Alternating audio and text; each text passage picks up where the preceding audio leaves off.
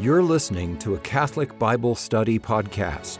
This podcast is produced by the Augustine Institute, an apostolate helping Catholics understand, live, and share their faith. Hello and welcome to Form Now. My name is Ben Akers, and joining me today is John Seahorn, a professor at the Augustine Institute Graduate School of Theology. Thanks for joining me, John.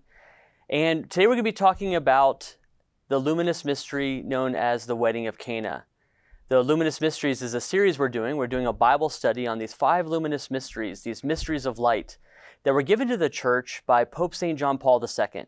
In 2002, he wrote an apostolic letter where he named Rosarium Virginis Maria, the Rosary of the Blessed Virgin Mary. And in that letter, he encouraged the church to focus on mysteries of Christ's public ministry. In the joyful mysteries, we focus on Jesus' infancy and his early hidden life in Nazareth. And then in the sorrowful mysteries, we jump to the mysteries related to Christ's passion and death.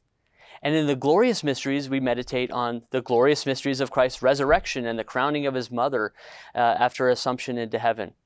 And there seemed to be a whole, according to St. John Paul II, of the public ministry of Christ, and he proposed 5 mysteries. In the last study, we talked about the first mystery of light, which is the baptism, and the second mystery of light is known as the wedding of Cana. And that's found in John chapter 2, verses 1 to 12. So if you'd like to get your Bible and follow along, we're going to be talking about the wedding of Cana.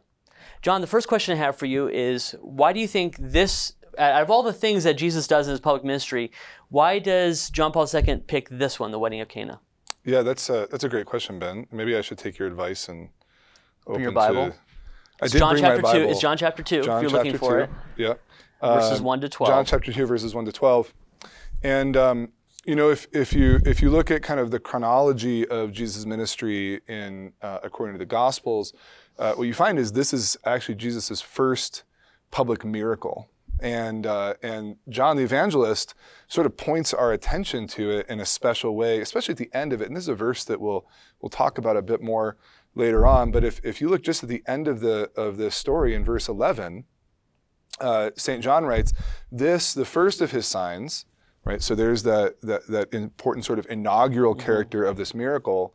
Jesus did at Cana in Galilee and manifested his glory, and his disciples believed in him, right? And this sort of kicks off Jesus' self-manifestation that we'll continue to read about in John's Gospel, coming to culmination, of course, in his Paschal mystery, in his death for our salvation, his resurrection. So if our reader is not familiar with this story, and hopefully they will when they get their Bible and follow along, can you give us the details, just generally, what happens in this story? Yeah, so we're actually not given a lot of the details we wish we had. In fact, if you're interested in archaeology and so forth, we're not even exactly sure where Cana is. There are a couple of different candidates for where ancient Cana is. It's somewhere in Galilee. It's not that far from Nazareth, where Jesus grows up, or really from Capernaum, where he's going to sort of set up when he enters his public ministry. But he goes to a wedding there. We don't know whose wedding. But John wants us to know that his disciples are with him, and also that his mother is with him. And this, again, will become important. So what happens is, anybody who's been to a wedding reception knows what a big deal that is, the big party celebrating the bride and the groom who've joined their lives together and want to celebrate with their family and friends. And in this case, something really embarrassing happens, which is that they run out of wine. Okay, so it's not the apostles dancing in some weird way at the dance floor. It's not, the wine runs out. The wine runs out. That's right. And so it's sort of in response to this, Mary draws Jesus' attention to the fact that they're out of wine. Jesus sort of seems to almost rebuff her, like say, "What are you talking about?" But then nonetheless, he responds by performing this miracle where he changes water, not just into enough wine for the party, but into an absolutely gigantic amount of wine, a superabundance of wine. And then when the master of the feast, is the way it's translated here in the English Standard Version, Catholic edition, tasted it, he didn't know where it came from, but he said to the bridegroom, "Wow, this is even better than the original wine, and he kind of suggests that usually people would provide the good wine first, and then when people had a few glasses, then they would give them the bad wine they wouldn't notice, right? And so that's sort of the mysterious ending of this story, other than John's remark that in doing this, Jesus has manifested his glory. So let's unpack that. But what does it mean to manifest the glory? But I'm guessing that there's something to do. If this is Jesus' first public ministry, it comes in the context of John 2. So Jesus has gathered all the disciples, but this is the first time we see them kind of all together hanging out. Or at least some of them, yeah. With some of them, with Mary, his mother. Mm-hmm. Are there any Old Testament echoes here? Because often when I read the New Testament, I know that there's usually some allusion that I'm getting or not getting in the story. Yeah, there are several. A really interesting one, since you asked about the manifestation of Jesus' glory, is back in Exodus. So you can stick your finger there in John 2 and turn back to Exodus chapter 19. And this is a really important scene in the Old Testament, right? This comes sort of at the end of God's work of rescuing Israel from Egypt. They've come out of Egypt. In the Exodus, they've crossed the Red Sea. God has begun to provide both manna and water, food and water for them in the desert. He's protecting them from the attacks of enemies. And now they've come to Mount Sinai, right? Which, if you go back to Exodus 3, when God first calls Moses, is actually, that's the point, is to come and worship him at Mount Sinai. So God has delivered on his promise to Moses. That's exactly right. And so, and we can see what an important moment this is if we just look at what God says to the Israelites. I'll start in verse 4 really quick. He says, "You yourselves have seen what I did to the Egyptians," right? Those who had oppressed Israel, held them in slavery, held them in bondage, prevented them from living in the freedom of the children of God, and how I bore you on eagle's wings and brought you to myself. Now, therefore, if you will indeed obey my voice and keep my covenant, you shall be my treasured possession among all peoples. For all the earth is mine, and you shall be to me a kingdom of priests and a holy nation. Okay, so this is a decisive moment in God's relationship with Israel. He has saved them, but he doesn't just save them and say, okay, now go on and live your lives. He wants a special relationship with Israel. And if we look later at the writings of some of the prophets in Hosea chapter 2 and Ezekiel chapter 16, what we find is that this scene of God bringing Israel into the desert ends up being seen as an espousal, as a marriage. Interesting. Okay, right? so you can start to see, right? Sure. You can start to see the connections. But there's a big if there. It seems like a conditional clause. These things will happen if you do this. There is. And so, well, let's keep reading, Ben. Verse 7, right? Moses came and called the elders of the people and set before them all these words that the Lord had commanded him. All the people answered together and said, all that the Lord has spoken, we will do. Now, if you have gotten your Bible out and looked at John chapter 2, you'll notice that that line, Israel's promise there to do all that the Lord has spoken, is echoed by our Blessed Lady. So she points out to Jesus that they're out of wine. Jesus says, woman, what does this have to do with me? We can come back to that, right? My hour has not yet come. But then notice what Mary says in verse 5. His mother said to the servants, do whatever he tells you. And so we hear Mary sort of echoing this promise that we know that Israel didn't always keep, of doing whatever God taught. But now we hear Mary telling the servants and really telling us, do whatever Jesus tells you. That's fascinating. That's a beautiful connection. So Mary is representative here of Israel in some way? Yeah, I think Mary, and this is something that actually that especially Luke and John both show us in different ways, is that Mary really represents faithful Israel. Right? It is important to remember Israel's chronic failures across the history of the Old Testament. Certainly the sacred writers don't hide them from us. But it's also important to remember that God always preserved a faithful remnant.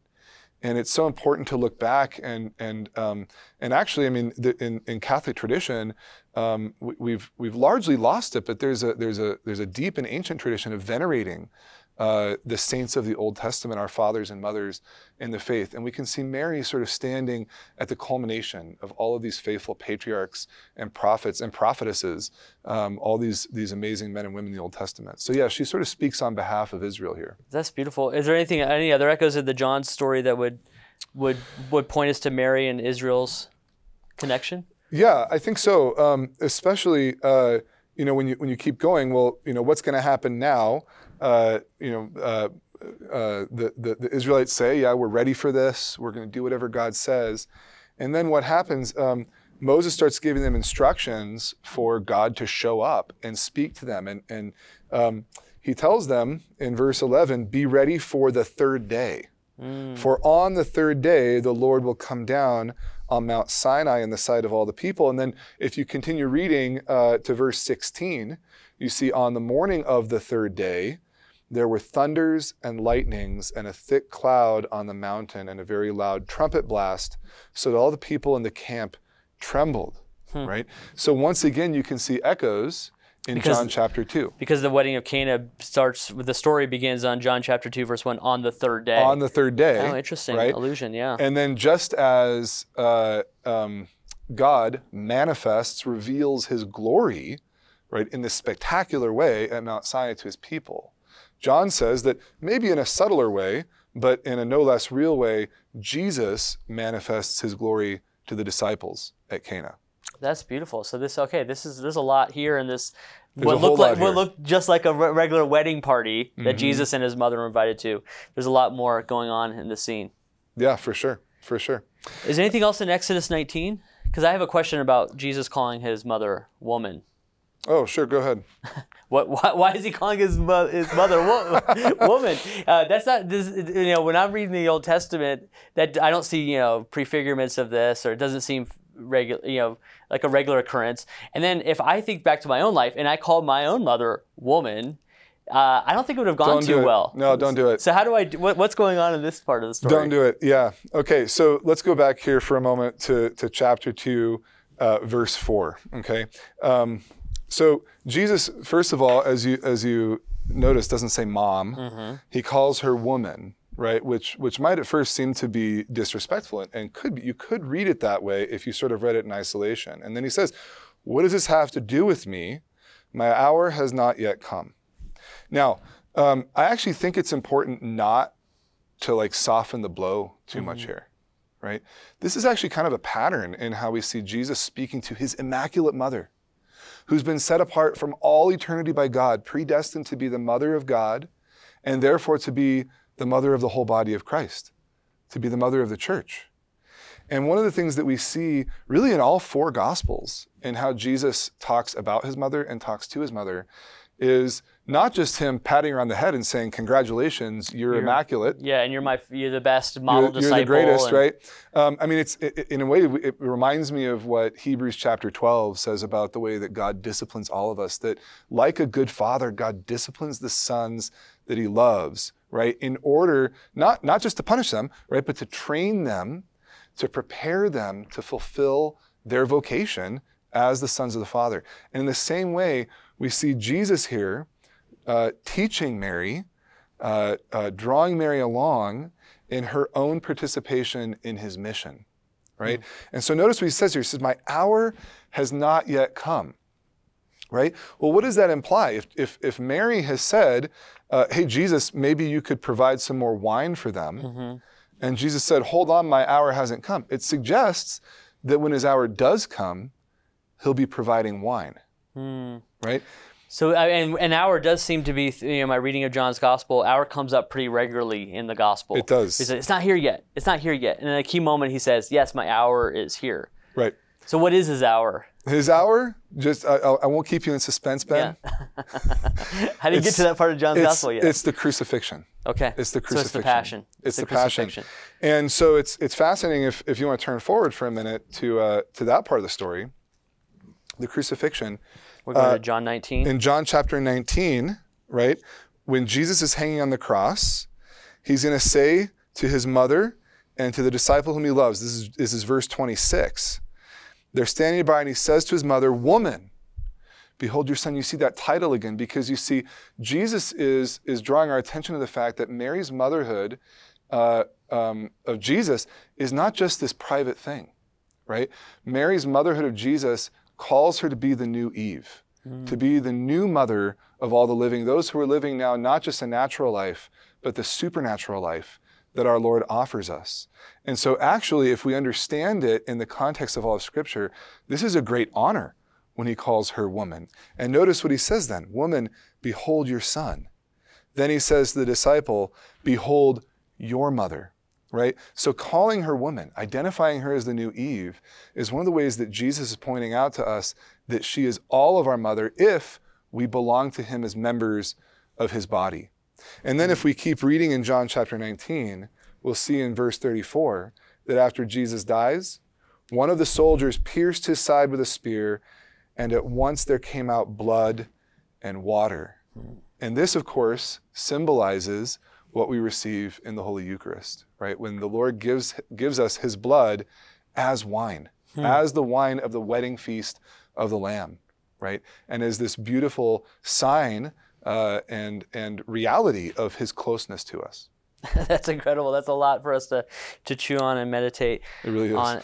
That's a beautiful reflection. So just to summarize then, so you're saying that when Jesus promises new wine, that there will be a wine at this hour that he's talking about. The hour is the crucifixion, and the wine that flows from his side is his blood. And then we receive that in the Eucharist. It's a lot to put together. Yeah. And one other thought as you pray with this mystery, pray the Rosary, and contemplate the mysteries of our Lord with Our Lady is to think about how this applies to us, and the fact that the Lord didn't just teach this to us; He showed it to us in the context of a real marriage, of real people, and they're not named. And I think it's actually important for those of us who are called to marriage to see ourselves in there, and to see that the Lord wants to manifest His glory in our marriages as well, and to take the kind of water of our human nature, what we've got, and infuse it with His love, with His grace, and bring it into that mystery of the wine that He provides. That's beautiful. And for married couples to draw that strength to turning the water to the wine through His gift of His Eucharist. Absolutely. So praying together at Mass, going to Eucharistic adoration together. And learning to love each other as Christ loved the church and gave Himself for her, right? As St. Paul says in Ephesians. Thank you, John, for joining us and reflecting on this wonderful mystery of light, the wedding of Cana. And as we're going through this Bible study on the Luminous Mysteries, and as you've gone through the Bible studies with us on Formed, you see there's so many echoes to the Old Testament, so many allusions to these wonderful stories. So it's important to know the story of salvation history and to know that Jesus takes those stories and fulfills them in ways that we can't even anticipate, and we just that are marveling, and we could spend so much more time on this scene. But the reason we're doing this Bible study is so you can take this mystery, you get a little taste of what you can meditate on during this wonderful Thursdays of meditating on the luminous mysteries. Pope St. John Paul II said this about this mystery: when Christ changes water into wine and opens the hearts of the disciples to faith, it's due to the intervention of Mary, the first among the believers. So we turn to Mary in this mystery of the Rosary, and we thank her and we join her in meditating on the mystery of Christ's life. Thank you for joining us. You can watch this Bible study in video format by visiting formed.org. Formed is an online Catholic streaming service created by the Augustine Institute and Ignatius Press, with award-winning studies and parish programs, inspiring audio content, movies, ebooks, and family-friendly kids programming. To support the mission of the Augustine Institute, please visit missioncircle.org.